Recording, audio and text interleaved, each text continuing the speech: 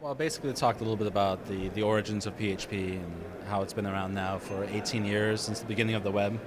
It's one of the first real solutions to solving the web problem that solved the whole ecosystem of how do you actually serve up dynamic web pages right from the operating system to the back-end databases and link those all together in something that just worked for everyday people without having to learn everything about every piece. Then I talked a bit about how the new features in 5.4 and also some security issues we've been dealing with, and explained one particular one called the hash DOS, denial of service attack.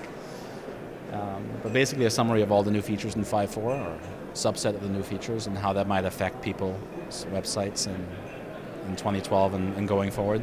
It takes a few years for people to upgrade, so this release of 5.4 is going to be around, and people will have to live with it for the next 3 to 4 years before we get to the next release. So it's important that people know what they're getting and some of the new cool things that they can do in this version. And finally, I talked a bit about encouraging people how to contribute to the project. It is all volunteers, and it's nice to bring in some new blood, and also to help us solve bugs and document things and spec new features, things like that.